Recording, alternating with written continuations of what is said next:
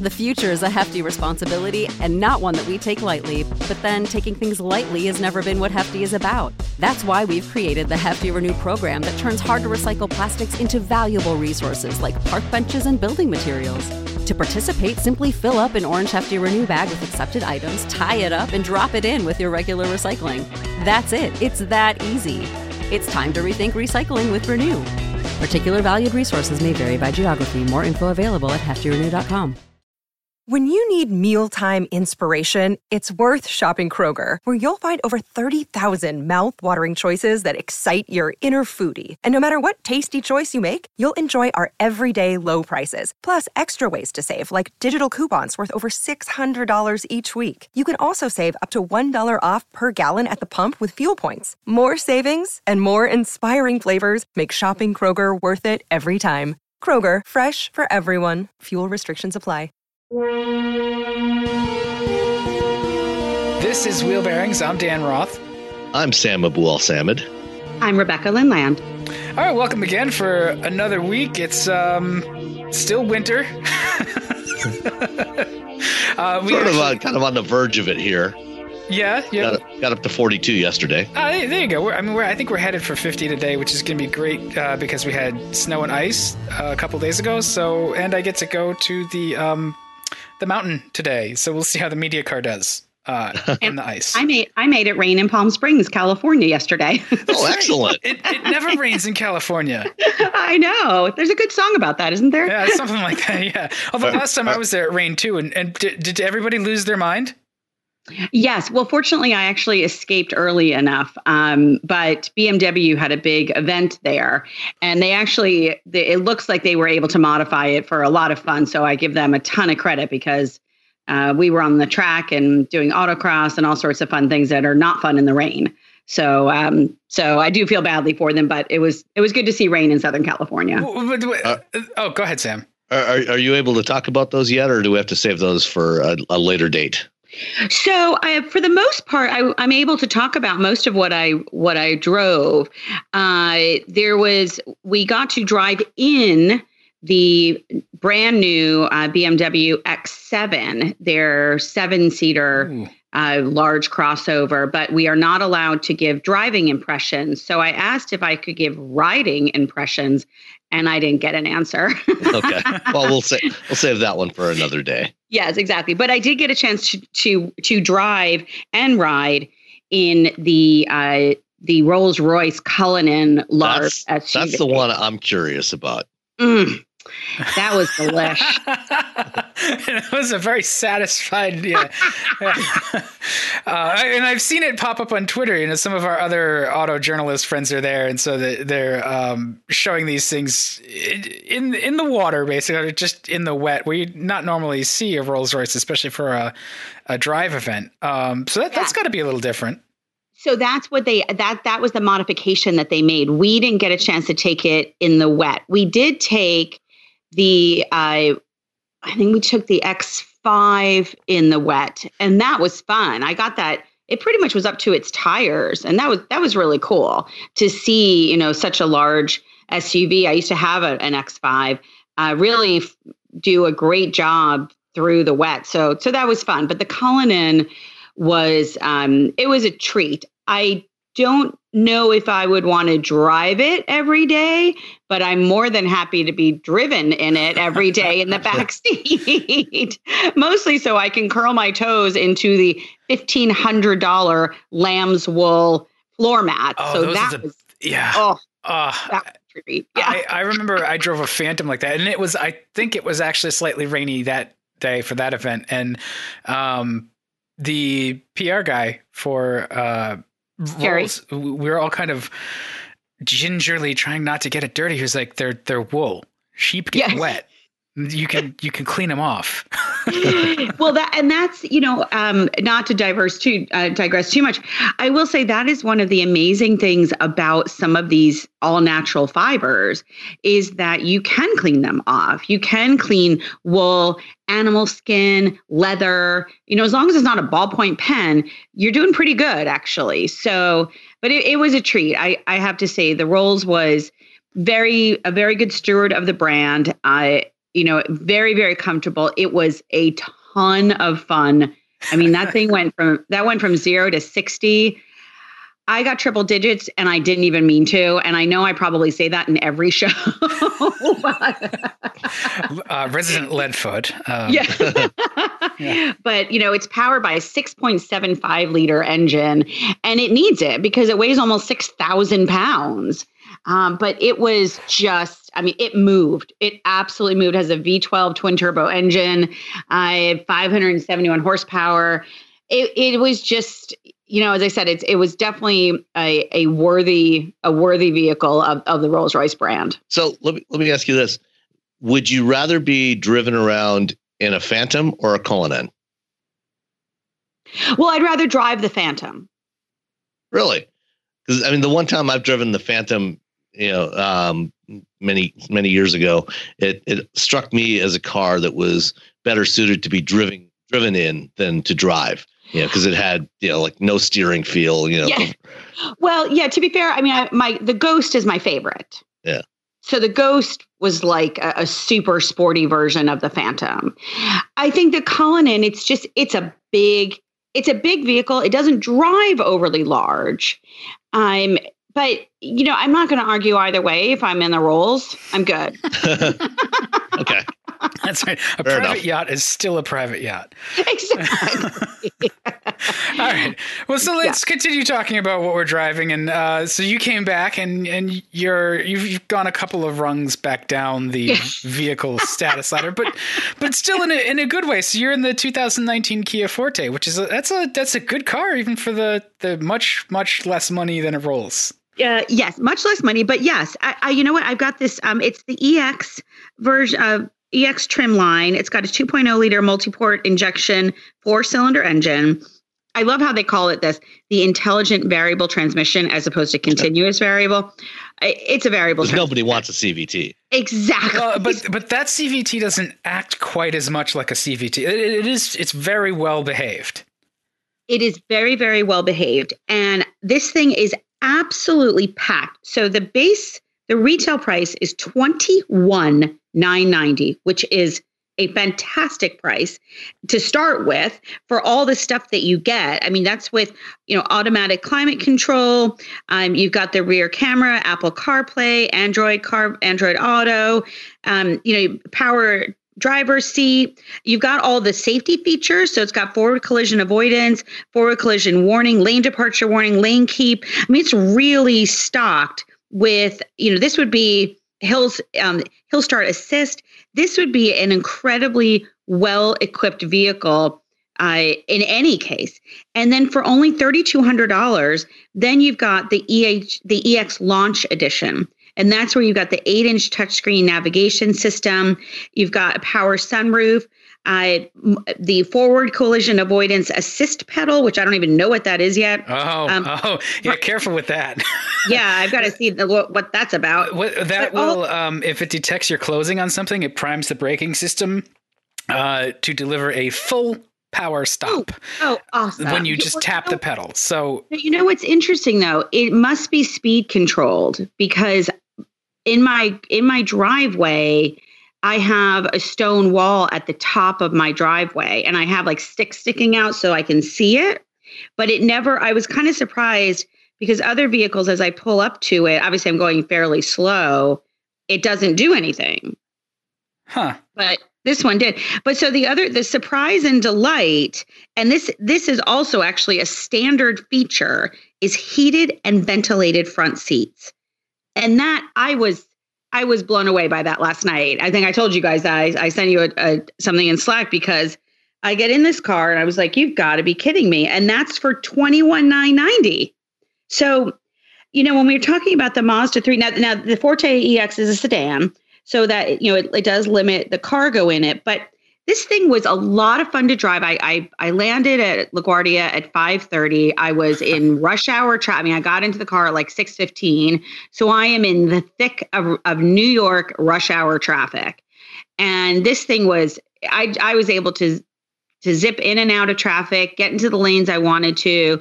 It did at one point. I had a little bit of a runway and it wasn't thrilled to be pedal to the metal kind of thing. But that is my one complaint about this new Forte is that engine is a little bit underpowered. Yes, it is. It is for sure. But I also got the fuel economy is estimated at 34, and I got I got 34.8. Well, you had the throttle wide open all the time, so there's no pumping losses. So it's exactly. More efficient. Yeah, but I'm impressed with it. So even as the EX trim, it's pretty well loaded. But if you're a bargain hunter, it starts at like $18,000. The Forte is a really good value. And especially so all in this car with handling, with freight and handling is $26,450. And I have to say, I mean, again, is it luxurious? Not really, but it's stocked with all sorts of good features.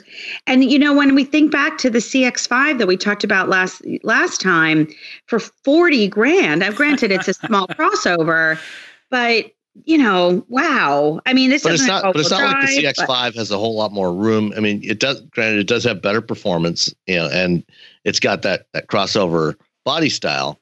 Right. And it has all-wheel drive. Yeah. But, aside from that, I mean, I would, give it maybe, $3,000 or $4,000 premium for that stuff. Mm-hmm. But the rest of it, you're getting almost the same stuff, in this Forte, for the equivalent, let's say $10,000 less. Right. Exactly. I mean, I'm thrilled with this thing. It's great. So that makes me think of sort of two different questions, right? For the first is there's stuff versus quality. It's not terribly difficult as an automaker, I think, to add a lot of these features. They come from your suppliers, and you just figure out how they fit in your models and what you're going to price them at, and away you go. I think some of the difference you might find between the Forte EX, even if it has leather seats or something, is and that signature. What is the CX-5 signature? Is maybe the quality of the things you touch, the quality of the leather, but. That's a but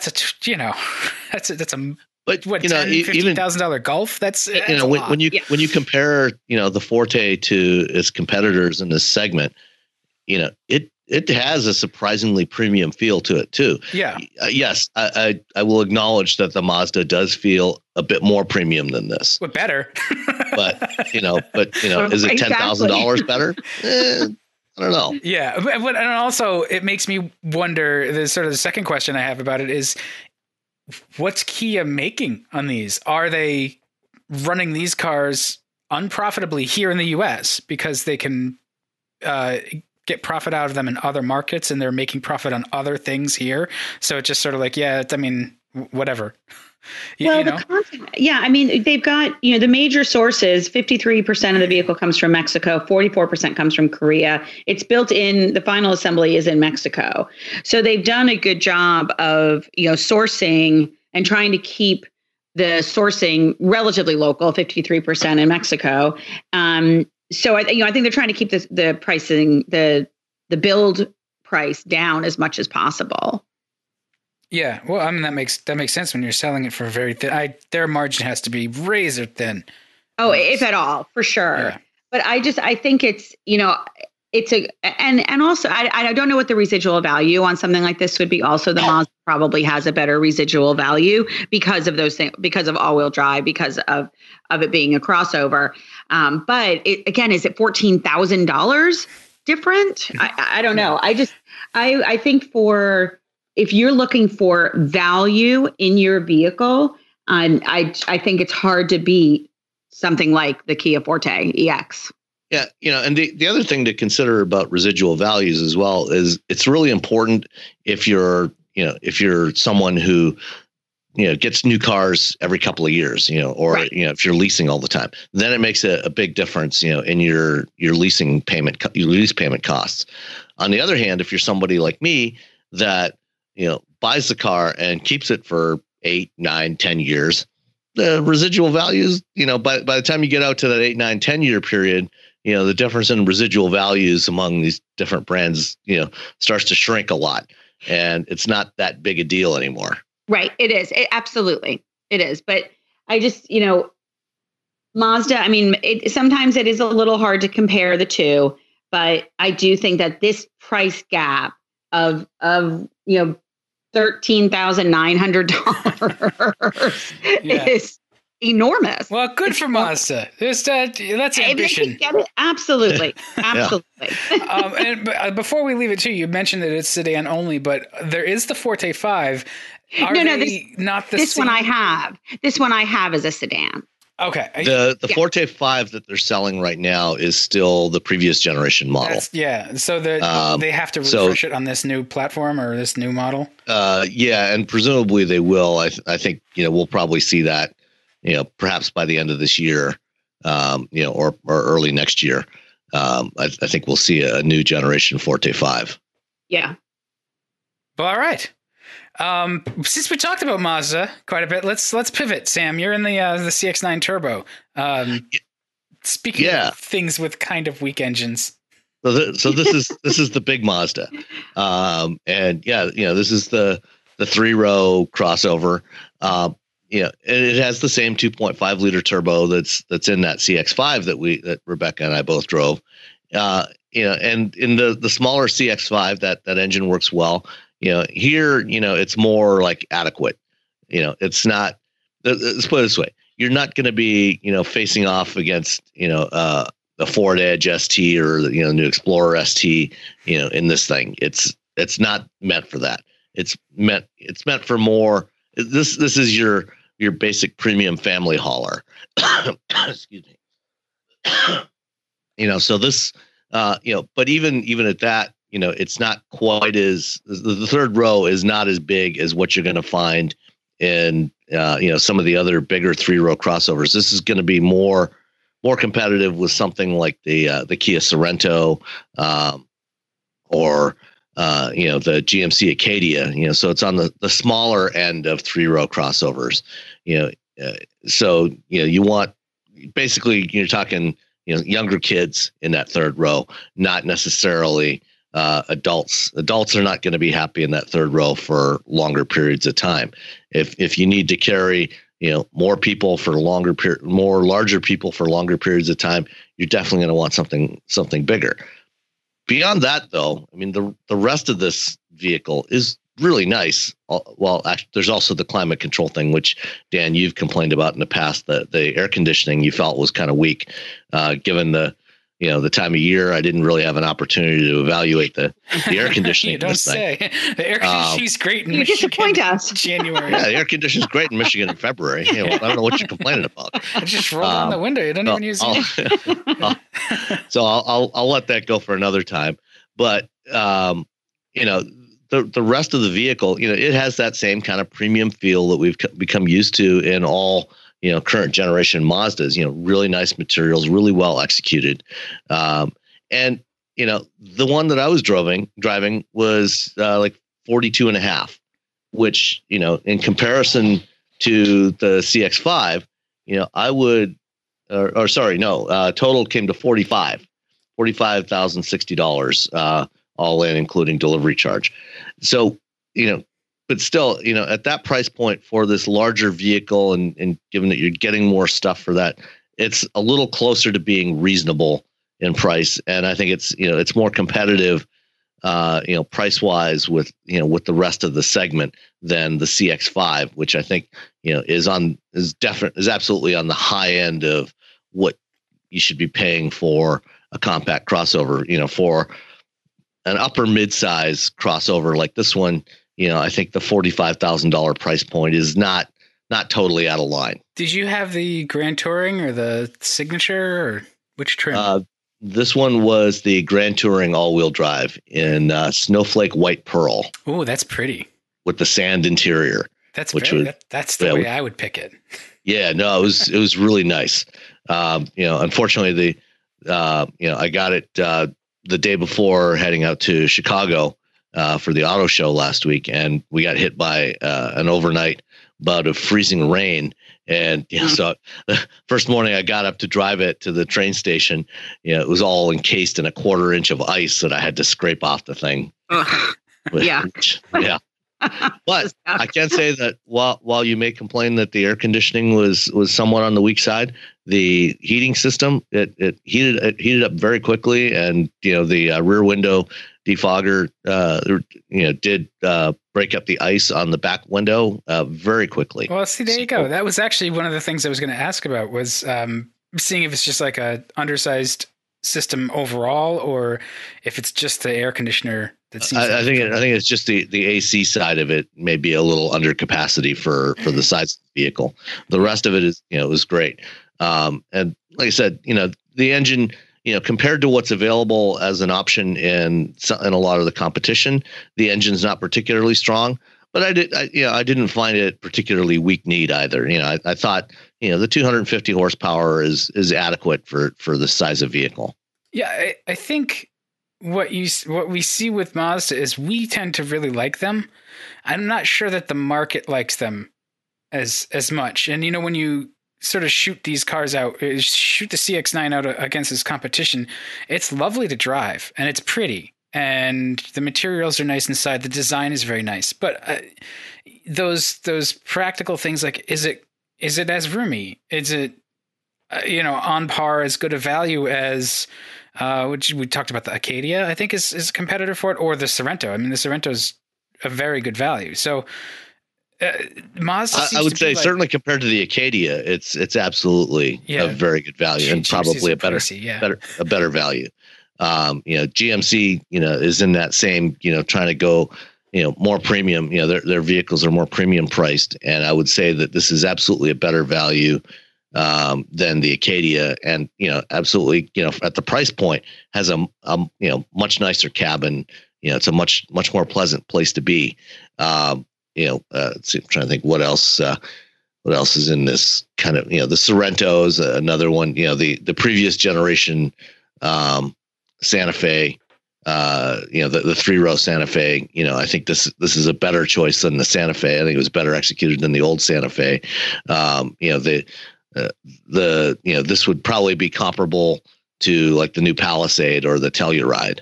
Okay. Although those might be a little bigger.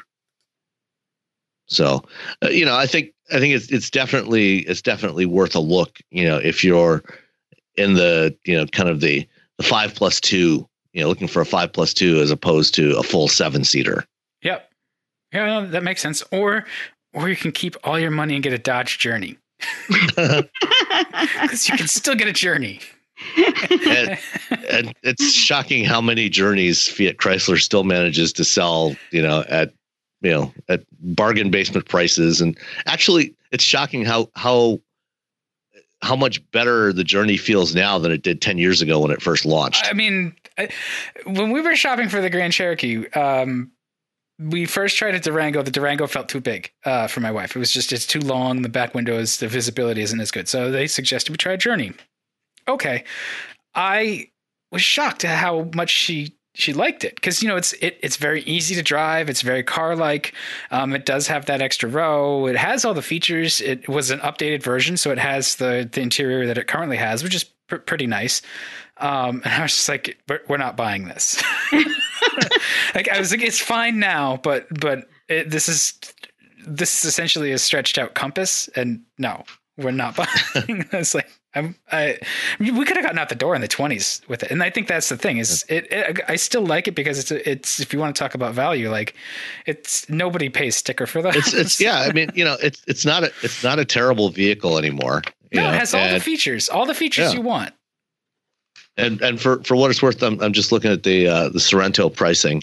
The Sorrento SX Limited goes for $46,490, so it's actually a little bit more than this. So, probably if you went for one that was pretty much comparably equipped, it would be in the same price range for a Sorrento as this one. So I think the value proposition is actually not as bad here as what we saw with the CX-5. Yeah, I think the CX-5 really gets stuck in some ways. And one advantage this one does have is like other Mazdas, it does have a central rotary control knob on the console for the infotainment system. So there's the display is also a touchscreen, but I prefer to use it with the control knob. which I find is a better way to interface with these systems than a touchscreen while you're driving. And it does have Android Auto and CarPlay support now. Yeah, it's hard to not recommend the CX-9 for people who like driving. But where I'm cautious about it is just like, you got to try one in the summer because there's nothing worse than like a full car in the heat in August and it just won't get comfortable. Like that to me is a problem. But if that's my only complaint, that's something they can fix. So yeah. All right. What about you, Dan? I drew the luxury card this week. I have a Lincoln Nautilus Black Label, which I was a little skeptical about at first because this is basically an Edge. They've done a pretty good job at differentiating it for the most part. It has, a distinctive look about it, especially sort of the front, front half of it, looks very Lincoln. From the back, it's an Edge. It was the MK, what was it, MKX before? Yeah. Same thing. And there's only so much you can do on that, existing architecture. And so I also didn't expect that it was going to feel, tight and new. I thought it was going to be like my sort of usual impressions of this vehicle, no matter what badge it wears. Like, yeah, okay, it's got the 2.7 liter twin turbo and all wheel drive. So it's powerful. It also has big wheels. I've never met one of these that didn't feel kind of clumsy. No matter how well it could actually handle it, it feels like there's a lot of mass moving around because there is, it's got big wheels. It's heavy to begin with. I was actually really, really surprised at whatever kind of updating has gone on with the Nautilus, or maybe I myself have softened. I don't know. But this is you've been beaten into submission. Yeah. This is an outstanding highway car. And I can't really see, first of all, I've got, this is either a pre-production or something. It doesn't have a price on the Monroney. So I think it's about $62,000 and it comes really well equipped for that kind of money. I think that's, it should, because it starts at 40. Yeah. So it has, it starts to add up when you get the all-wheel drive and the turbo V6 and so the assistance packages and stuff. The Black Label really includes pretty much everything. There's not too many options to select because they're already all there. Because the Black Label starts at $56,895. Sorry, I didn't mean to interrupt you. No, that's fine. And it's really nicely done. The interior, in particular, is beautiful and it feels luxurious. And that was my problem with earlier versions of the MKC I'd driven. Is they drive with that little bit of grittiness that the Edge has in it, or it had. I haven't driven an Edge in a while now. Where it just you feel like it does everything fine, but it's not as smoothly damped or just carefully attended to as you'd expect in a luxury vehicle. And this Nautilus doesn't have that anymore. It feels really nicely done. I've actually had it in comfort mode, which is kind of odd for me. But it does it really, it goes down the road, especially the highway, very comfortably, not sloppy. And there's plenty of power from the Nano V6, so it'll hustle, no problem. Handles decently. It does still have a little bit of awkwardness over certain surfaces, but I think it makes up for it by being very smooth, very comfortable. It's got the 22-way multi-contour seats, which are only nice. 22 ways? I know, only 22 ways. And they couldn't put the 30-way seats from the Navigator in there? I didn't like the Navigator seats, actually. These are it's just, and it's bigger than some of the other competitors, or at least it's big enough to be quite useful. It's got a roomy cargo area, roomy back seat. The center console in between the seats has areas carved out of it for storage. And I was trying to compare it. Anytime I get in one of this class of vehicles, whether it's a Cadillac or a Lincoln or, Infiniti or whatever, I always compare it to the Lexus RX because I feel like that's still the benchmark for the class. And in the past, I'd had a hard time sort of stacking up the domestic competition against that Lexus. That's not my favorite car either. The Lexus feels like I have my complaints about it, I will say. But this feels really, really, I'm not sure if opulent is the right word, but it feels like it offers you more, and it's more distinctive than you might find in the Lexus because it has that Lincoln personality. You know, it's got Alcantara all up the pillars and everything. So everything you touch is really, really nice. And that hasn't always been the case. And I think if you were to jump into a Cadillac, you'd find stuff to touch that's not nice. That to me is the biggest difference. I mean, I agree. I drove the Nautilus a few months ago at the launch, and it wasn't the Black Label version of it, but the interior was just gorgeous. I agree. It's darn near close to opulent, and it was just beautiful. And that to me is the biggest competitive advantage that they have over Cadillac, because I was really disappointed. I continue to be really disappointed in Cadillac's interior. And I don't know, it breaks my heart a little bit because Cadillac is Cadillac. Like, right. I think I've gone on this rant before, but you know, it just, I'm very conscious of good stewardship, you know, who is being a good steward of their brand.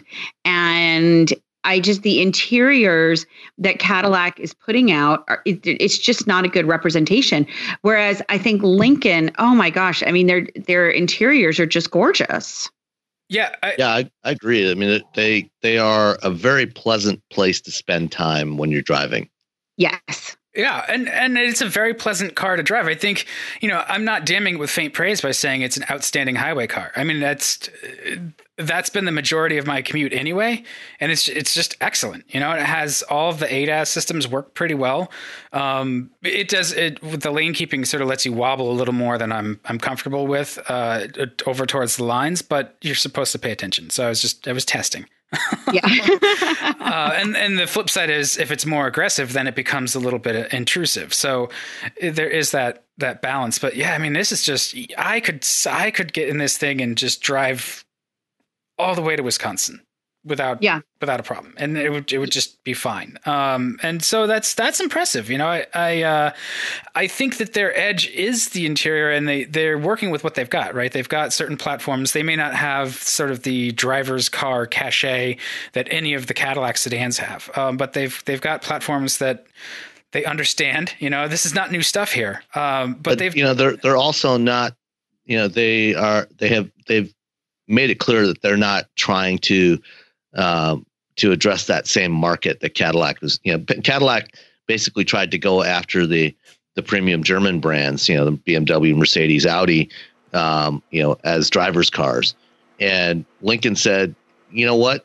There's enough competitors in that space. We're going to try and do our thing. We're not going to try to take them head on in that way, but we're going to try to create a better overall experience for the driver, and for the passengers. And I think it's working for them. The tech is quite sophisticated. You know, is it My Lincoln Touch, or do they have another name for it now?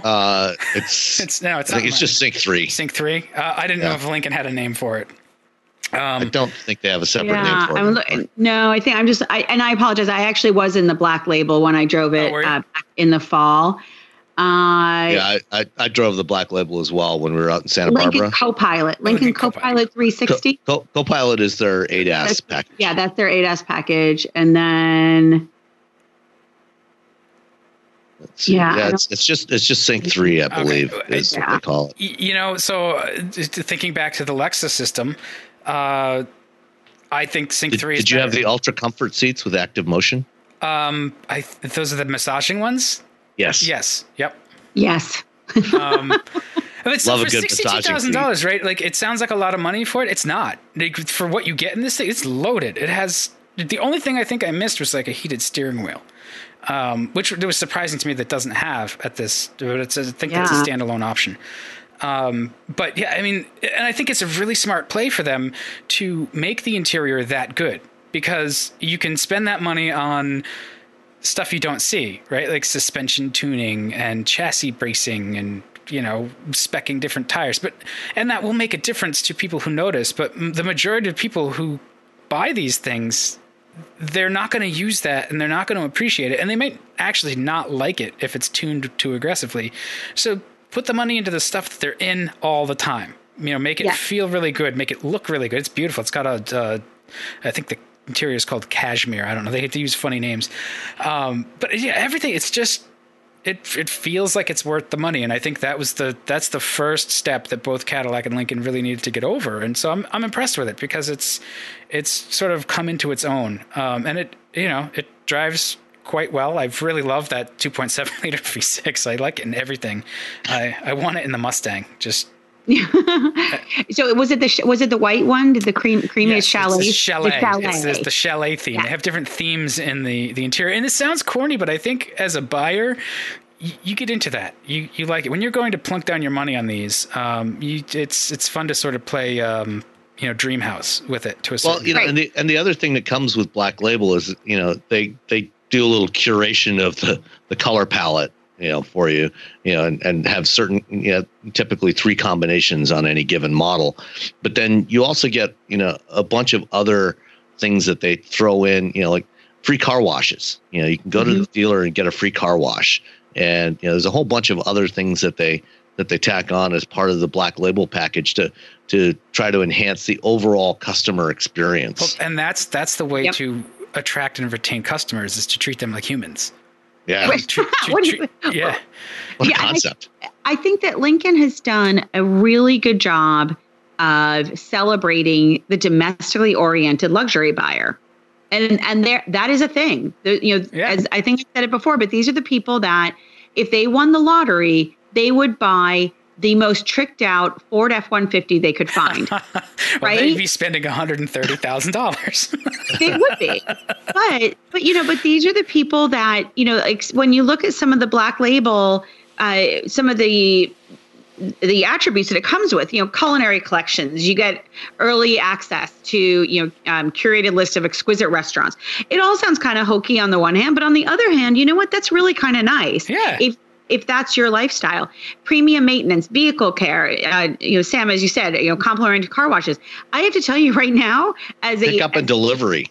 Right? So as a Buick owner, I have to beg my dealership to wash my car when I bring it in for service, which I have complained repeatedly to Buick about because it's outrageous to me that is not a thing automatically. And the fact that you can't get a loaner? No, I can't get a loaner when I take my car. It's like, what am I supposed to do? It's insane. I think they've done, their website is beautiful. I think that they've done a really, really nice job of celebrating that buyer, which Cadillac basically said you should be buying German, and if you're not buying German, then you should buy this. And like I like drivers' cars for sure, but and Lincoln has quietly sort of managed this because I think I've been very. Isn't their thing quiet luxury? Yeah, so well done, well done, you. I think they're still not doing a good job of telling their story. They need to look. I like Matthew McConaughey, but their ads are weird, and it's really the Lexus playbook to treat people that well, and that's what makes loyal customers. And so I'm glad that they've learned from that. And while I think this is kind of an old set of hardware, it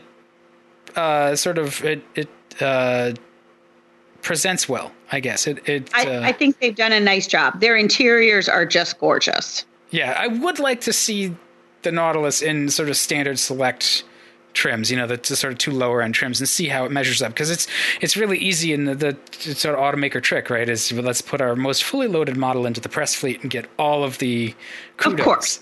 So I wonder what it's like at that $40,000 or $44,000 level, but I hope that it's good. That's the best I can say. It's I think we had a chance to. I think they had some of those. Certainly the select or whatever the mid-level trim was at the press launch, and I think they're not dramatically different. In terms of what you get, you're not going to get the 22-way seats. For example, You're going to get 12-way seats, which are in general are going to be fine. Oh darn! But even with the 4-cylinder engine, the 2-liter 4-cylinder, it's not going to have, quite the aggressive acceleration that you're going to get with the V6, but, it's still more than adequate. And, when you're talking about this, this whole quiet luxury theme, you're not looking for all out acceleration performance all the time anyway. Right. No, I'm hopeful. It's sort of the first time in a while that I've Lincoln still has a couple blind spots in their lineup, and it's good that this particular size class of crossover isn't one of them, because this is a really important segment. It would be good to see Lincoln get a version of the Escape. Well, they have the MKC. We're probably going to see the Corsair sometime before the end of this year, maybe even at the New York Auto Show. I'm not sure when that's coming out. It'll probably be either New York or sometime in the summer, which will be the replacement for the MKC, based off the new generation Escape platform. Yeah, and then I'd be really curious to see what Lincoln would do with an EcoSport. EcoSport size, not the actual EcoSport. There's only so much you can do with that. But yeah, I think we'll probably have to wait, another year or two for that. For the next generation EcoSport platform to arrive before that comes out. Yeah, I'm impressed. I like it. Yeah. Yeah. Just looking through, I pulled up my local dealership here, and the majority of the vehicles that they have at the Stamford Lincoln dealership is the Select. So they seem to be stock. Select and Reserve, I would say, are the so they're in the 57s. They've got a couple of black labels that are in the 63s, but it looks like for the most part, what they're stocking dealerships with is that Reserve, which is in the mid 50s. Yeah, and that makes sense. I think those are the two middle trims. There's 4 trims, so yeah. Most people are going to shoot for the middle anyway. Right, exactly. But I think it's certainly something that people should consider, just based on the interiors and the ride and handling, and I think it's a great family car. Yeah, for the opulent family. Yeah, exactly. Gold-plated sippy cup. The opulent family of 4. Right. Yes. No, you can get 5 in it. Well, you can get 5, but I mean, if you have to do car seats, if you still have younger ones, you'd probably want a 3-row in that case. Right. Well, they also offer, sir, over here is the Navigator. Yeah, well, and this summer they're going to have the Aviator. Do they still have the MKT? Well, they do for fleet only, isn't that? Fleet. Yeah, I got to tell you though, I drove the Navigator from Irvine, California, up to where is this located? I drove it up through rush hour traffic and drove it up to around the Thousand Oaks area. And I was absolutely... That's a terrible drive. Yes, it is. I don't think... Going up to 405? I'm trying to get the location of this, because I don't remember exactly where I was, which is terrible, I know. But it was more along the coast. But I got to tell you, that the Navigator was surprisingly good to drive. I mean, it's not sporty, but again, I was able to navigate through the traffic. Oh, no pun intended. That was bad. The way that, in a much more pleasant manner than I had expected, because whenever I'm driving one of those really big cars, I always look to see does it drive bigger or smaller than it looks? And that Navigator definitely drove smaller than it looked. Oh, I went up to Santa Ynez, Ventura. Yeah, Santa Ynez. Goleta. I was in that area.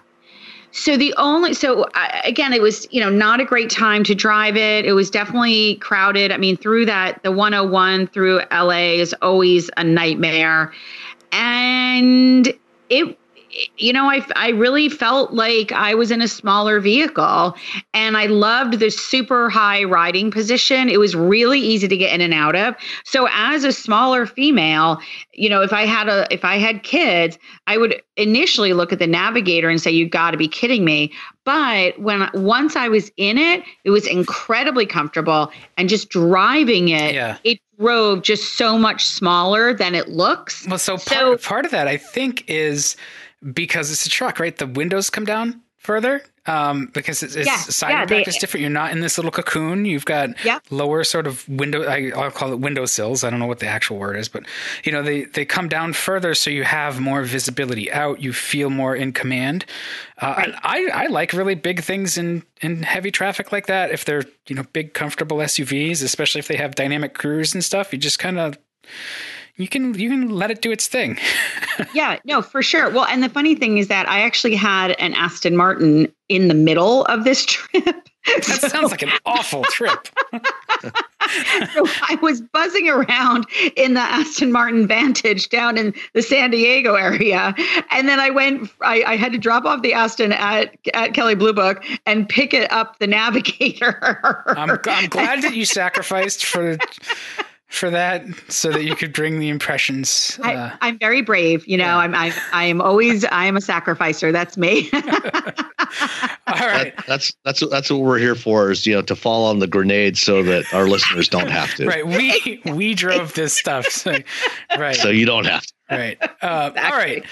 Well, let's do some topics, because there's been a couple of things going on, as there always are. The most shocking, I think, recently is just numbers weirdness with NHTSA and autopilot safety, and the study that just it almost seems like they didn't want this to get out until they were FOIA'd, and they had to admit. And even then, they didn't. Yeah, they fought it for 2 years. Yeah. So let's sort of. Can you give us sort of the quick summary? Yeah. So going back to May of 2016, we had the fatal crash, Josh Brown in a Tesla Model S in Florida. That was was that the truck one where where his Model S on autopilot went underneath the truck. Right, because it thought it was the sky and didn't recognize it as white. Yeah. Yeah. And so both NTSB, National Transportation Safety Board, and NHTSA did an investigation into the crash. They found that while they declared that autopilot wasn't necessarily at fault, that Tesla was not doing a good enough job of informing customers of what the system was capable of, or more importantly, what it's not capable of. And also, made some other suggestions. But one of the things that came out of the NHTSA report was that they declared that Tesla cars equipped with autopilot, after they enabled autopilot, their incidence of airbag deployments from crashes dropped by 40%. But they never gave any of the background data as to how they came up with that number. And I actually tried to reach out at the time to Tesla. I asked them several times, if they had the data, where was the data that came, where that number came from, and they, of course, never responded to that. Well, sir, we just made it up. Yeah, and I didn't pursue it, but another company called Quality Control Systems, led by a guy named Randy Whitfield, filed a FOIA request with NHTSA to try to get the data, where they came up with this 40% number. And NHTSA fought for 2 years not to release this. They claimed that this is proprietary data from Tesla, and releasing it, could be harmful to Tesla. Well, yeah, it could be harmful to Tesla because it shows that the number was nonsense. But that's neither here nor there. But the court finally forced NHTSA to release the data. And so Whitfield went through and did a pretty thorough analysis of all of this stuff. And Ed Niedermeyer's got had a pretty good write up earlier this week on The Drive on what they found. And basically, as he said, they essentially made it up.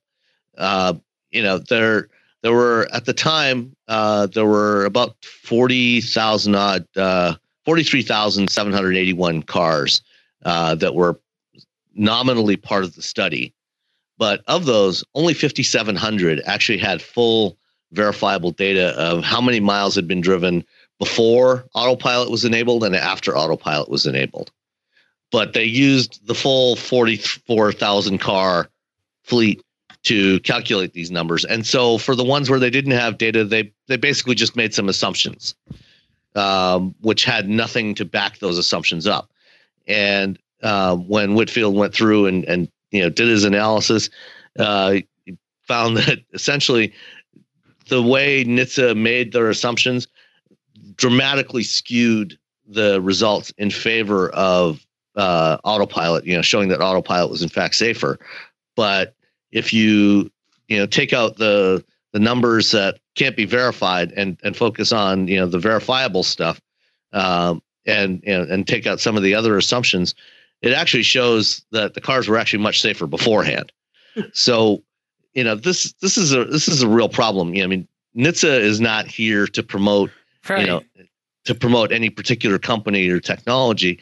They're supposed to be promoting safety in general. So what's their motivation for making those assumptions? Like, you should know that you don't assume, Yeah.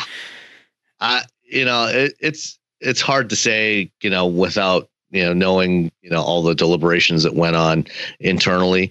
But, if you go back to 2016, 2015, 2016 timeframe, in the previous administration, there was certainly, a lot of motivation to promote Tesla and to promote electric vehicles, much more so than there is under the current administration in Washington.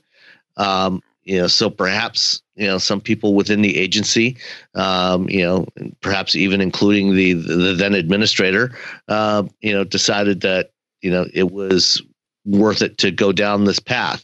The administrator at the time was Mark Rosekind, who is now the chief safety officer of Zoox.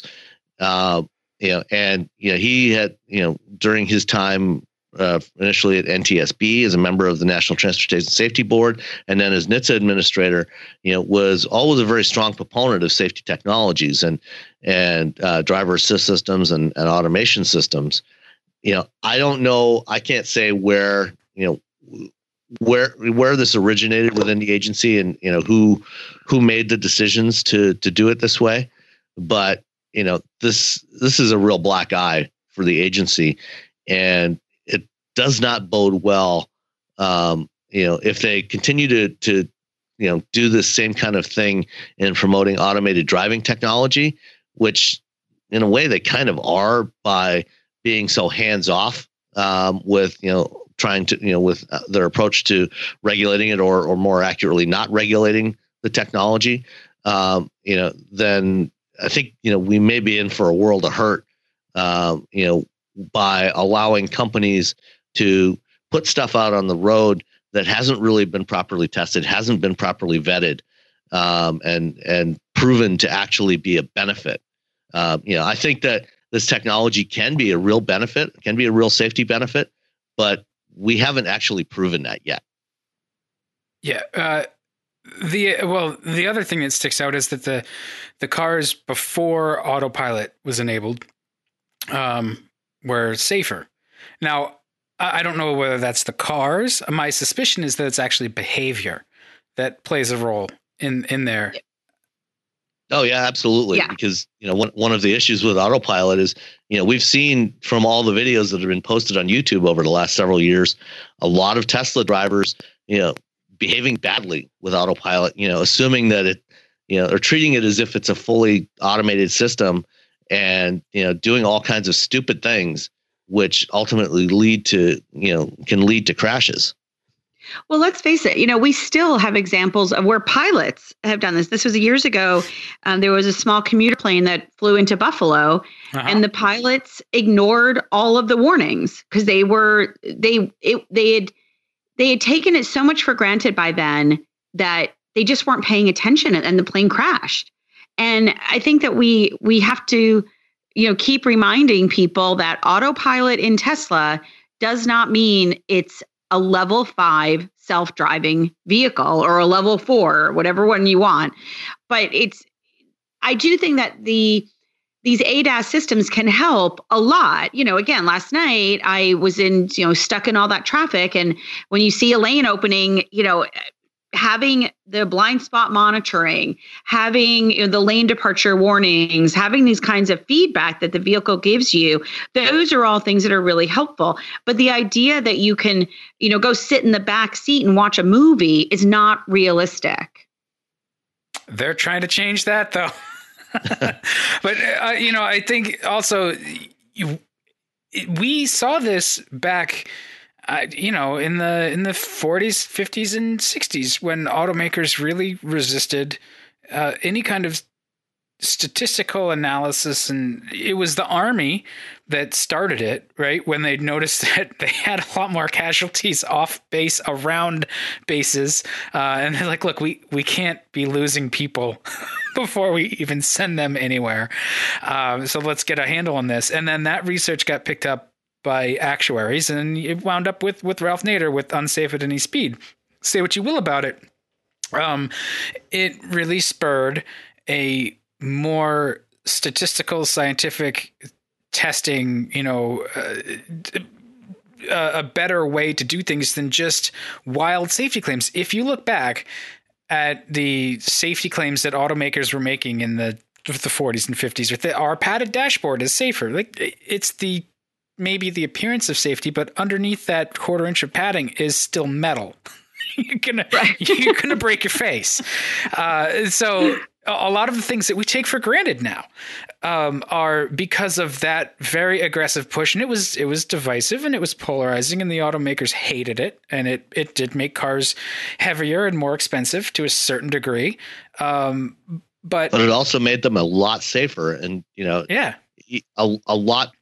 Given the number of miles we drive today, we have reduced the number of traffic fatalities, or the rate of traffic fatalities, by about 80% over the last 40 years. Yeah, they're amazingly since safe. The mid-1970s. You're not going to spear yourself on, shiny bullet-shaped switches in a crash. Or steering wheel hubs. Yeah, I mean, a lot of these things seem like common sense, but they weren't there before somebody started looking at it and saying, all this automotive gore. We can get rid of a lot of that. So let's please not go back to that. And the 40% number is probably, I don't know if that tipped you off, Sam, when the numbers sort of came out. I think that's what tipped Ed off. Was like, something's not right here. That's much too large. There were a bunch of us that that saw that number and thought there's something's not right here. This does not make sense.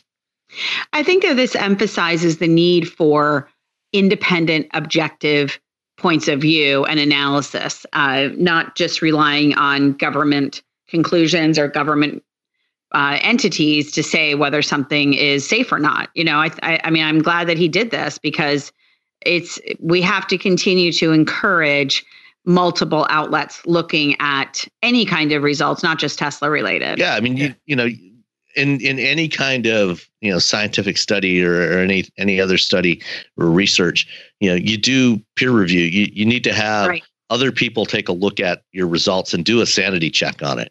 Exactly. And I think probably the most troubling thing about this whole situation is that NHTSA fought this for 2 years. Yes. Fought releasing these numbers. There is no excuse for that. NHTSA is a government agency. They belong to us. To the people paying for it. And we have a right to every single piece of data that they collect. That's nothing. Not what the lobbyists say. Well, that's bullshit. They're wrong. We should have everything that they produce should be open source, and we should have the ability to take a look at it and analyze it and verify it independently. Yeah, because what the flip side is, nobody wants this, right? The insurance industry becomes the good guy here. Do you want the insurance industry to be the good? Yeah. But that's actually what happens, is because IIHS does their own independent testing, so we have NHTSA and IIHS sort of counterbalancing each other. That's not a real great place to be in a certain way. But yeah, the insurance industry is going to chase this stuff down because they're paying to fix the stuff and the people that get hurt when incidents happen. So they need to know. And you'd be shocked at how accurate and granular their numbers are. Oh, yeah. Well, and I saw this, when I wrote and contributed to a couple of National Academies of Science committees. One was on fuel economy standards and one was on electric vehicle deployment. And people definitely have an agenda when they are sitting at that table. I brought in Strategic Vision, which does new car buyer surveys, and to talk about some of their results for people that bought electric vehicles and people that did not buy electric vehicles. And this also is some of the work I did in Saudi Arabia. And so after Alexander Edwards presented to the committee and showed, what people prioritized when it came to their vehicle selection, one of the academics at the table said, well, you can make numbers say anything you want. And she just completely dismissed it, everything, because it didn't match with what she wanted to see. And meanwhile, she rode a bicycle to work and didn't even own a car. And she's sitting at the table. It was just horrifying to me. That's I think, and because I come at it from an advertising background, I'm looking at behavior, and I can't. It's so much more difficult to force a change in behavior for customers. And we're seeing this with electric cars to a certain degree, and you've got to go where they are. We say very flip, it's a fish where the fish are, but it's true. You meet the customer where they are. So if they're not going to buy the Volt, figure out what they are going to buy and make that. And, I think that's why a lot of EV projects start off as high-end cars, because those are the people with the interest. Tesla has helped burnish the image of that sort of as a tech device. It's the cool iPhone of cars, and they have the money. So they start it there and then bring it down is always the plan, right? We're going to sell the expensive one, and that's going to fund the cheap one. We're not there yet, but no, but that's the thing, is that the early adopters, the profile of innovators and early adopters are people that that are willing to risk and have the money to do so.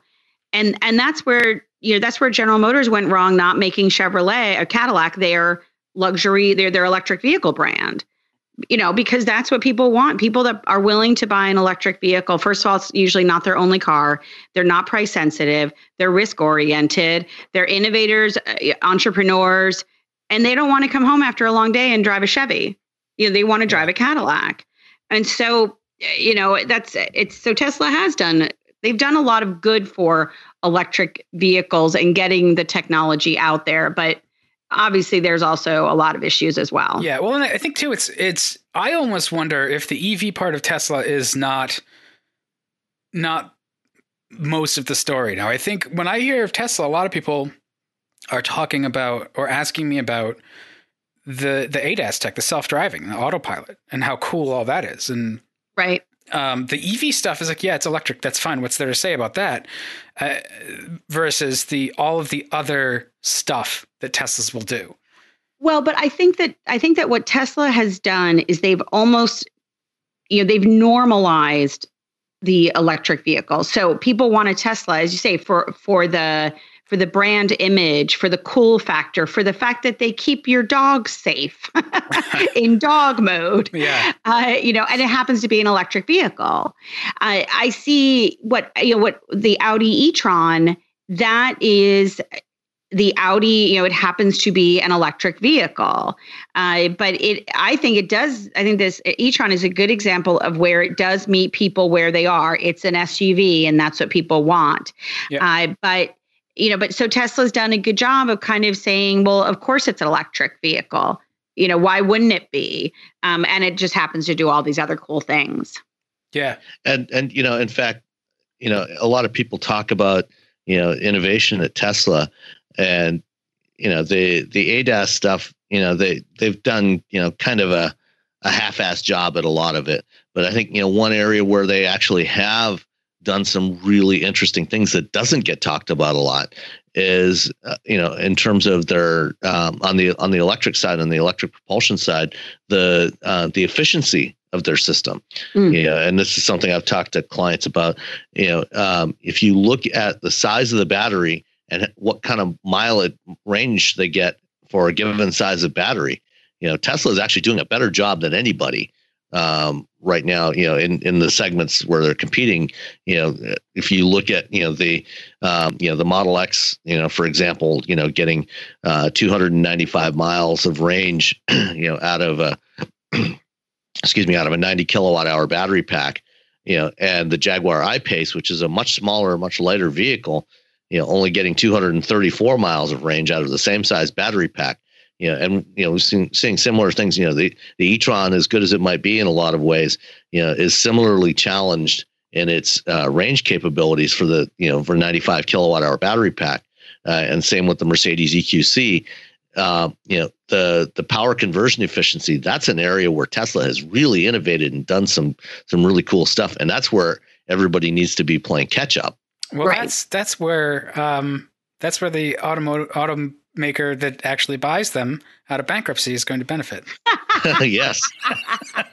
I do just want to comment. I do love the fact that they have put in this dog mode. Have you guys seen it? It came out yesterday. No, I mean, I think all of those things are, it's a way to keep your car in the news. So it's clever, and it's software, and it's something that you can do in any car. Tesla happens to be actually very good about coming up with those things that, they are shiny objects, but they're also things that people will use because they're there. And absolutely right. But it's a good example of where Tesla is an amazingly nimble and company, to say, hey, you know what, we can do this, and let's just do it. Let's just throw it out there. And again, their buyers are incredibly forgiving in that, now God forbid this Tesla dog mode doesn't work. And so just for people, it basically puts it leaves the air conditioning running on hot days to keep the dog safe inside. And then it uses the big giant screen to tell people that look inside, my owner will be back shortly. The car is air conditioned, all is well in my world. But I think it's super clever, and it humanizes the Tesla brand in ways that a lot of manufacturers don't humanize their brand. And so again, it's a very clever way of using the technology, and they put these things out really quickly. It's amazing. On the other hand, I'd like to see them focus a little more on some of the fundamentals. Making sure that, on cold days, those frameless windows can actually drop down a little bit so you can open the doors. Sam, details. Or the door handles that pop out. I bet you probably want OTA updates that are actually tested. Well, let's not go overboard. I was going to say, a dog tested, parent approved, but I think that's Subaru. Yeah. All right. Well, before we start to hate too much on Tesla, let's move on. It's probably our last topic. There's a new inline six from Land Rover to replace their very old V6, and we also had a Twitter question sort of about the difference between a V6 and inline six, the shape, but if there's benefits and trade-offs. So why don't we jump in and sort of answer those questions and cover the new Land Rover inline six? Sure. Yeah, you mentioned that old V6. I mean, that's actually based on Ford's old Duratec V6 that debuted back in the 1990s. It was adapted for Jaguar and Land Rover, and so it's been around for a while. And they're finally replacing it with the new Ingenium V6, which is basically their the 4-cylinder engines that they've had for the last few years, with 2 more cylinders added on there. The question we got from Dallas on Twitter was, what's the real difference between a V6 and an inline six? And just the shape, but what are the benefits and trade-offs? An inline six, obviously, all 6 cylinders are in line, hence the name, and they're all parallel to each other. A V6, you have 2 banks of 3 cylinders that have some angle in between them, typically either 60 or 90 degrees. 60 good, 90 bad. Yeah, not 90 for the worse. most part. Although there are some surprisingly good 90-degree V6s. That Jaguar V6 is a 90-degree, and it's got balance. No, it's shafts. a 60. Oh, is it? Okay. Yeah, no, it's a 60. But Honda's V6s have always been 90-degree V6s, and they're great engines. Really, that's a 90. Wow. Yeah. Okay. So anyway, to address the question of what. Inline sixes are always better because they're smoother. They're inherently balanced because of the nature of the way the ignition pulses happen and the forces acting on the engine. It's balanced in both. I'm not going to go into all the technical details, but they're balanced. First in order imbalances are all canceled out. And so when you have an engine with an inline 6-cylinder engine, or a car with an inline 6-cylinder engine, it's amazing how smooth that engine is. And generally, the more cylinders you have, the better it's going to be, because you have smaller gaps between power pulses, and things will cancel each other up. But you can still have imbalances even in V8 engines. V12s are the next best thing to or the next step up from an inline 6. V6s do tend to, no matter what bank angle you use, there are some imbalances. Even a 60-degree V6 has some imbalances, but they're not as pronounced as what you get on, say, an inline 4-cylinder. The reason why we went to a lot of V6s over the last 30 years is, as we transitioned a lot of vehicles from rear-wheel drive to front-wheel drive, and turned the engine 90 degrees so it's transverse. Inline 6s, because the cylinders are all parallel to each other, also tend to be a little longer. A V6 tends to be a little more compact in length. It's wider, but it's shorter, and it tends to fit better between the strut towers of a front-wheel drive vehicle. And also, in a lot of cases, a lot of V6s were created by taking old V8s and chopping 2 cylinders off. As GM was and Ford were both want to do in the 1980s. Well, so that's interesting. The Essex V6, the 3.8 liter Ford, is not a 302 minus 2 cylinders. That was a clean sheet design, and the tell is the distributor location. Yeah, but it still it shared some architectural things with the Essex. Oh, I bet. Yeah. I think I'm pretty sure the bore spacing was the same as the Essex. Oh yeah, probably. Depending on where or the Windsor. The Windsor, yeah, probably had to go down their lines. So they were compromising. Engineers compromise. Yeah, exactly. I mean, engineering is always a compromise. Inline 6s were always preferred. And that's why BMW has continued to build inline 6s forever. They've never done a V6 engine. They've always built inlines because they were always superior in terms of performance and smoothness and reliability. V6s, as I said, more compact. They can shake a little more, but they can fit into places where an inline can't. Now, as we're starting to get a lot of these newer vehicles, or even vehicles that never went front wheel drive, they're starting to go back to inline 6s. On the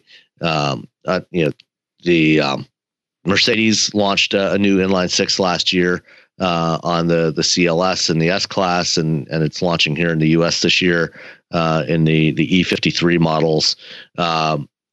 The modern inline 6s, with the things that they've learned about designing cylinder blocks and everything, they've actually been able to and managing the coolant flow through the block and the new materials. They've actually managed to make the blocks more compact than they used to be.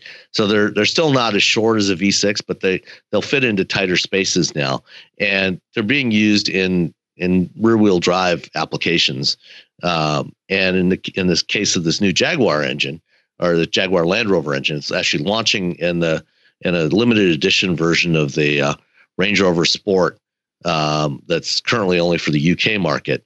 And I heard from my contact at Jaguar Land Rover, it'll be launching in the US next year. This is actually their first one that's also a 48-volt mild hybrid, and it's twin charged. So it's got a exhaust-driven turbo, but it's also got an electric supercharger that's driven off the 48-volt system to provide that low-end boost, and it can spin up to 65,000 RPM in less than half a second to give you full boost in less than half a second. They're not the first to do this. That Mercedes inline 6 also has a similar capability. And when Audi launched the SQ7 in Europe a couple of years ago with the first 48-volt system, they also did that on that vehicle. I wonder if it's the same supplier for all three for that supercharger. It might be. It's almost certainly one of two suppliers. It's probably either Valeo or Borg-Warner. I know Borg-Warner supplies the electric turbo for Mercedes, or the electric supercharger for Mercedes, and Valeo supplies the one that Audi uses. So it's probably one of those two, although it could be a Honeywell as well. They're also doing one. Huh. It's just sorry, that's like auto geekdom, but I think one of the other reasons for them making this inline six too has got to be for emissions. That other V6 that they're transitioning out of now it's old. Oh yeah. Well, emissions and fuel economy, because they're doing the 48 volt mild hybrid, like FCA is doing on the Wrangler and on the Ram 1500. Yeah, and so are they expecting it to actually just sort of slot in where that existing engine does and be on par in terms of power? Or are we expecting more, or what's the... Yeah, no, it'll actually probably be a little more. Right now, there's two versions of it with like 355 and 395 horsepower, so that for a 3-liter inline six, that's not too shabby. No, that's pretty good. Yeah. I'm gonna damn it with kind of faint praise. All right, my biggest question is like now they have a proper engine, right? Like Jaguars are supposed to have inline sixes, and Land Rovers. Rovers are supposed to have 3.9 liter V8s from. Yeah, well, I'm sure the.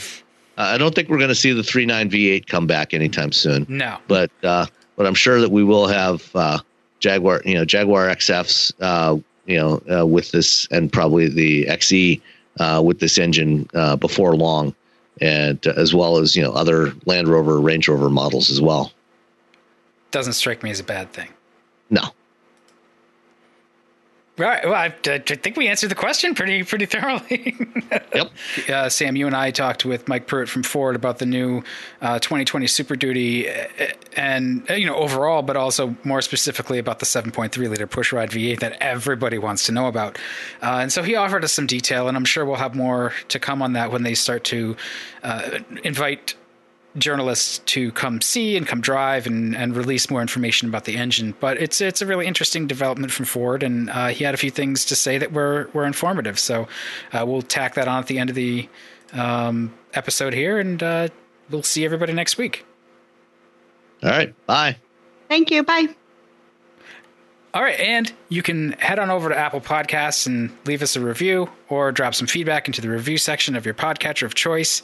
If you want to get in touch with us, we're at wheelbearingscast@gmail.com. You can comment, of course, on any of the posts at wheelbearings.media. The Twitter handle is @wheelbearingscast. Only vowel is the A in the cast. And thanks for listening. Mike Pruitt, thank you very much for joining us on the Wheel Bearings podcast. We're here to talk about the new 2020 Super Duty that debuted in Chicago to a bit of fanfare. Yeah, thanks, Mike. Question for you. I mean, I think probably the biggest news about the 2020 truck is the powertrain upgrades. You added a new gas V8, an all-new gas V8, and significantly updated the diesel. Added the third generation of the diesel. Let's start with the 7.3 liter gas V8. First of all, why a new gasoline V8, and why an all new design like this one? A Cam block, cast iron block, as opposed to something based on the existing 6.2 liter that you already had in the Super Duty. Sure. So I guess start with kind of the why. Today it's a piece that was kind of missing in our lineup. In our retail world, between our 6.2 liter base gas and then, of course, our upgraded 6.7 liter diesel. And what we were aiming for is trying to provide that increase in capability, but not necessarily the complete cost and complexity of going to a diesel. So that was, within Super Duty, kind of the why and the missing aspect that our customers were saying that they were looking for. But at the same time, we as Ford, we look across all of our businesses, across our commercial businesses and other areas, and you don't take an all-new engine lightly, right? This is a big investment and a lot of work. So we aim to try to find an engine that's going to be there not only for Super Duty, but for other areas in our portfolio, in particular, like in our medium-duty trucks. So this is a gas engine that's going to be capable of delivering the capability that's needed in these medium-duty, the F650 and F750s, but also serve our customers in the Super Duty world. it sounds like there's plans to put it in other vehicles. I mean, certainly the medium duty trucks are somewhat related to the Super Duties, but is it going anywhere else, or is it mostly a truck? I guess I better. I don't have my lawyers here, so I want to be able to we don't comment on future product, right? I get it. So, Mike, in the announcement last week of this new engine, the new 7.3 liter, didn't really talk too much about power levels. The 6.2 is currently at 385 horsepower, 430 foot-pounds of torque. The diesel, the second gen diesel was at 450 horsepower and 935 foot-pounds. Where does the 7.3 fall in that range? How much more are you getting versus the 6.2? So we're not at this point ready to be able to divulge the precise numbers of that, but I can tell you that this will be the most powerful gas that we've put in a Super Duty ever. And it would be, I guess, the appropriate thing is it will be somewhere in between those two, between the 6.2 and the 6.7. Okay. Probably not as specific as you'd like, but that's the best we can do. Well, it's early yet. Unfortunately, these things rarely are as specific as we would like. Yeah, I know. And, I was really curious about, because Ford has spent, 30 years invested in overhead cam V8s. Was it a challenge to relearn how to do a cam and block engine? Did you have to draw on some old hands who had experience back with the Windsors and the Clevelands, or was it an opportunity to do something similar but with a clean sheet? I think it's more of the latter. It's an opportunity to start something with a clean sheet. We've got some incredibly smart guys over here at our engine area, and like I said, it was a clean sheet of, hey, we want to produce a truck engine that's going to serve our commercial customers as well as this retail customer. You've got a blank sheet of paper. How would you guys do this? And that's where we've ended up. Always trying to keep in mind, the cost of ownership challenges that you have in the commercial area, as well as in the retail and the thrive for horsepower and torque and its improved capability. Ford has already announced plans to do electrification in the light-duty F-Series, coming, an F-150 hybrid coming next year, and Mr. Ford recently talked about, eventually doing a full electric version of it. And there's new competitors coming into the heavy-duty and medium-duty segments in the next few years, or even sooner than that are fully electric. Do you foresee a time in the not too distant future when we'll see electrified Super Duties and potentially medium duties from Ford as well? Well, I mean, we are always looking to improve ourselves in not only in the Super Duty area, but across our whole truck lineup.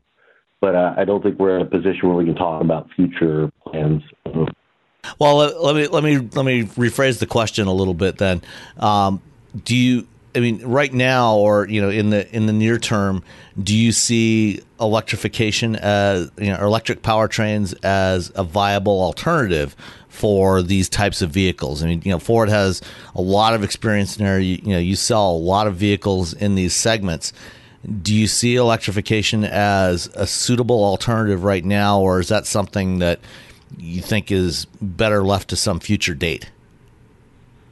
So the electrification in this area is a real challenge, right? There's a demand out there for the zero emissions and leveraging this technology, but at the same time, these trucks have to do the purpose, right, and pull the payload.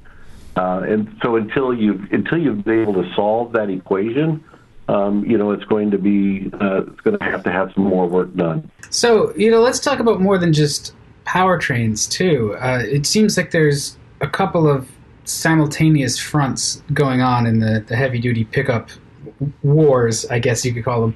On the one hand, you've got the numbers war with towing capacity, maximum torque, maybe even fuel economy. But there's also luxury and features or tech war that's going on in the HD truck space. They're not all about work and nothing else anymore. They're getting quite cushy. So how do you determine what's important sort of on both fronts?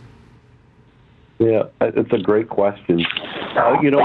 We as we, as in Super Duty, really brought luxury into this segment. When we started introducing the King Ranch, and then later the Platinum, and then the limited edition. So and it's always a delicate balance of it, but it never at the compromise of being able to do work, right? And never at that compromise. And it's a delicate balance that we're always looking for and trying to understand the demands from the customer. So yes, from that aspect in the luxury area, they want it to work during the week and then play on the weekends, or do after it's done its work for the day, be able to go out for dinner and perform the other purposes. So that's something we've been very keen to, and we will continue to do. On the technology side, nowadays the request to bring in some of the technologies you see in some of the smaller cars, whether it's the lane departure warnings or pre-collision assist with automatic emergency braking, all of those things are things that the customer has said that they want to see in this segment. So we're bringing that in. Embedded modems and the ability for these teams to leverage the Wi-Fi services that provides, and the connectivity and the smartness, especially for our commercial customers. And that's going to be standard in every single Super Duty for 2020. So embedded modem.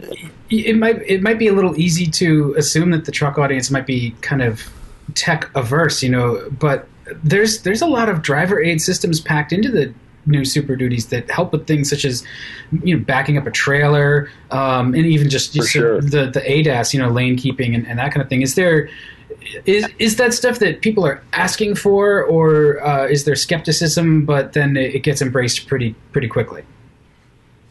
No, for sure. I think there's a mixture that there is some request out there for, hey, I want to protect my asset, and in particular, you're not only protecting the people. These are very expensive assets that some of these people have invested in.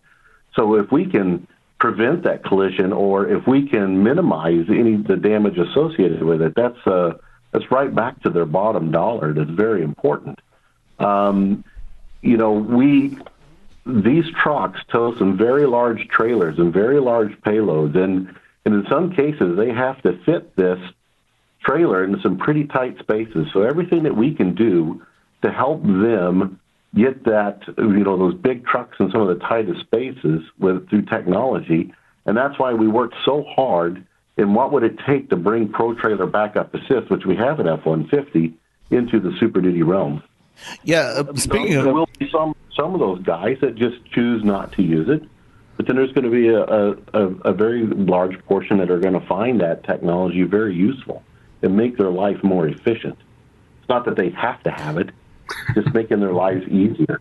Yeah, speaking of the Pro Trailer Backup Assist, I mean, I had an opportunity to actually try that out on the Expedition last year, and it was, as someone who does not normally drive such large vehicles and doesn't tow trailers, I personally found it very helpful. But I'm curious, I was last week at the Chicago show. I was speaking to somebody from one of your competitors who was rather dismissive of that particular technology, and I'm curious, if you have any data, from F-150 owners about, how much or how frequently they use it when they're towing, and kind of what's the response been from F-150 drivers to that particular technology. Well, so in the F-150 area, I think we've had a very positive response from that technology. I think there is an element of some people that are going to admit to using the technology, and others that are, that may not use it. It's kind of that I'm manly. I know how to back up a trailer. I don't help. But if you look at the vast variety of trailers, whether it be on the conventional trailers and gooseneck and fifth wheels, the length of these trailers, and in many cases, it's not always just one person that's driving that asset, right? It's going to have multiple drivers. So anything you can do to make them more efficient and protect that asset, it's very, very critical in this space. Does ProTrailer Backup Assist work with a gooseneck? So that's an important aspect. So yes, we have developed the ProTrailer Backup Assist as well as our trailer reverse guidance, which we launched in 2017. Both of those two work in cohesion to provide that improved backup, and it works for fifth wheel and gooseneck now. Does it work basically the same way? If I recall correctly, on the standard trailers, you have to put a sticker on there, that the camera reads to measure the angle and everything, and you can calibrate it for a number of different trailers. Is it use the same basic concept on when doing a gooseneck or fifth wheel trailer? So no, for the fifth wheel and the gooseneck, it is a stickerless solution that we have for 20 model year. On the conventional, It does use a lot of the same things that you saw in the F-150, but again, for the fifth wheel and the gooseneck, is no stickers. I've only got one more question, and that's kind of an all-encompassing idea. Is how nervous does it make you when you redesign the HD trucks? Automotive News said that the Ford HD truck business alone is a Fortune 40 big business, larger than Procter & Gamble. That's a lot of pressure. It certainly is. We don't go lightly when you start talking about changing in our F-Series, right? And we're very methodical, but that doesn't mean that we're not going to change, right? What we've always stood for is listening to our customers and always improving our product. And that's why you'll see we launched this fantastic Super Duty this generation in 2017, which has been fantastic for us. But we immediately started working on improvements, and especially inside the powertrain area, to get more capability, the more power, the more payload, more technology. So we're always improving. But it's always on a mind of understanding you're not going to just sit back and rest on your laurels. You can't do that. I guess the question I have, I got a number of inquiries from other media last week about why Ford and your competitors keep upping the ante with heavy duty trucks like the Super Duty. How much payload, how much towing capability do you actually need? I mean, how long does this continuous leapfrogging of each other continue on, especially in light of companies like Ford, also at the same time talking about trying to improve fuel economy and doing more electrification on their light duty vehicles. How big of a market, for our listeners out there, how big of a market is there for these kinds of really capable vehicles? Well, we're always finding the customer asking for more. They're always asking for more, whether it's more capability, better fuel economy, a nicer truck, more technology, protect them. So they're always looking for that. And even in the capability area, and I know a lot of people are saying, "Wow, when is enough, right? Then when are you the point of return is becoming small?" But I don't think we're there yet. That's for sure. And we've had a lot of these trucks are delivering now what is not too long ago you would have to have had a medium duty truck to do. You may have even had to have a CDL driver's license, right? And in some cases, you do on this Super Duty, depending on what you serve. But these are very capable trucks, and it's from a customer perspective, it's always wanting more.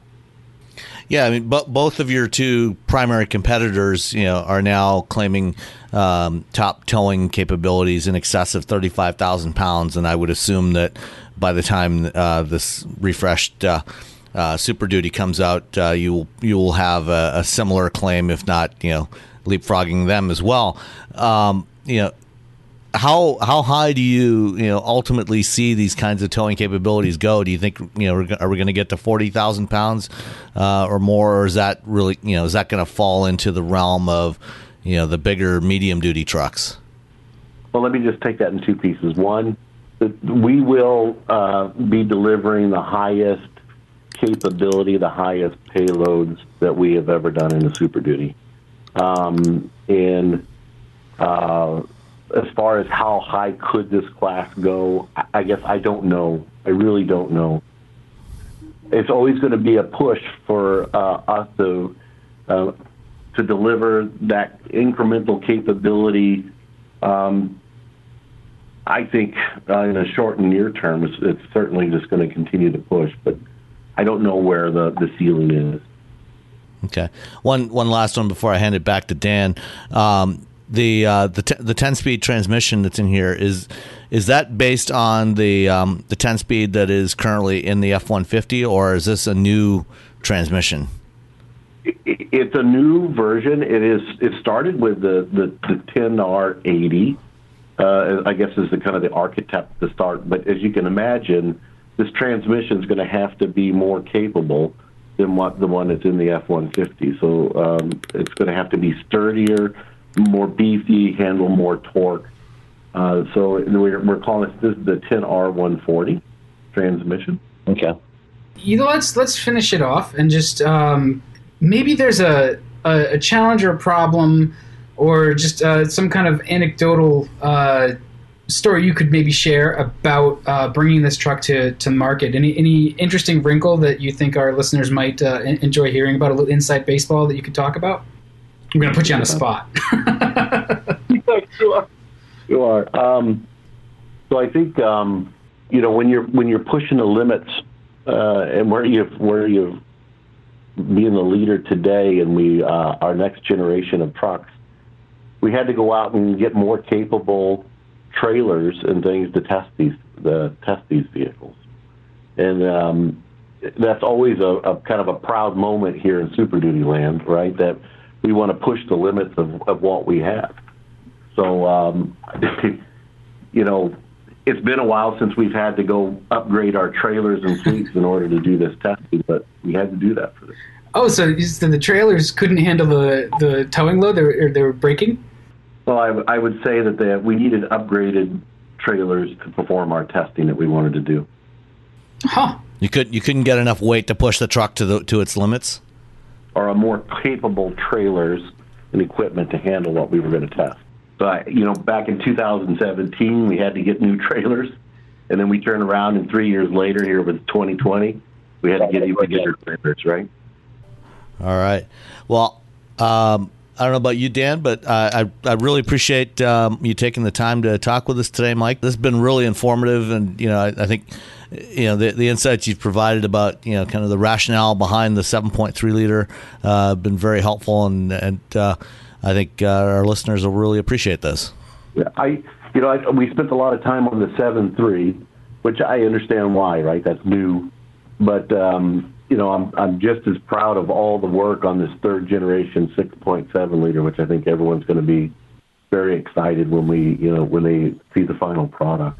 And then mating both of those engines as well as the 6.2 behind the 10-speed transmission, it's really, really exciting to see what this Super Duty is going to be capable of and how confident it's going to do its job. That's one thing that actually makes me think for a second. The Power Stroke engine, the 6.7, it's a very interesting engine. It's a hot V with a variable geometry turbocharger. It's pretty exotic, actually. And given how sophisticated, complex, and expensive the emissions controls have become, diesel is still a worthwhile investment, and there's still enough demand for that, even given all of the issues from an ownership side. You talked about total cost of ownership a little earlier with the decision for the gas engine, but diesel is still something that is in demand enough that makes it worthwhile to invest that much in the engine. Very much so. Very much so. And it is by far the most popular powertrain offering that we have in Super Duty. And, I think a lot of these customers, they're very astute, and they'll take a look at the full cost of ownership. Yeah, a diesel might be more expensive up front, but when you're putting lots of miles on them behind the heavy towing trailers, and they're calculating that fuel economy, and at the end of the day, the diesel might be a better option for some of the customers than others. But it is by far the most popular engine. That's a similar argument that was made for the diesel, the 3-liter diesel in the F-150. It's really targeted more at the customers that are towing on a regular or consistent basis, as opposed to those that maybe only tow a few times a year. Because when you do start towing those heavy loads, with the gas engine, it does have a much bigger impact on your fuel consumption than it does with a diesel. So it sounds like the popularity of the diesel on the Super Duty has to do with the fact that they're much more frequently used for towing those heavy loads. Yeah, I think it's like 90% of our customers are actively towing, versus something I would assume is much smaller in the F-150. I'm not versed to that number, but in our segment, very much so, 90+%. Well, that's what the trucks are for, Yeah, absolutely. So, all right, we're really done this time. But so thanks, right. Mike, for joining us on Wheel Bearings. All right, thanks, guys. Thanks, Mike.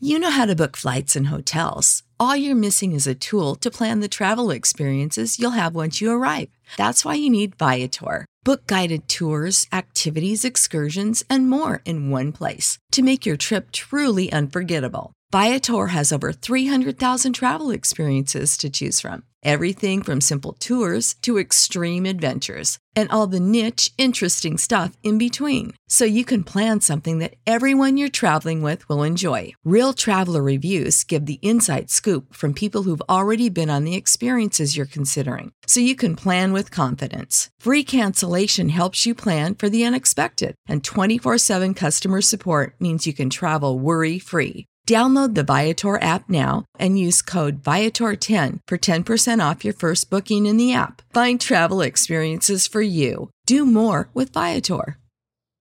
When you need mealtime inspiration, it's worth shopping Kroger, where you'll find over 30,000 mouth-watering choices that excite your inner foodie. And no matter what tasty choice you make, you'll enjoy our everyday low prices, plus extra ways to save, like digital coupons worth over $600 each week. You can also save up to $1 off per gallon at the pump with fuel points. More savings and more inspiring flavors make shopping Kroger worth it every time. Kroger, fresh for everyone. Fuel restrictions apply.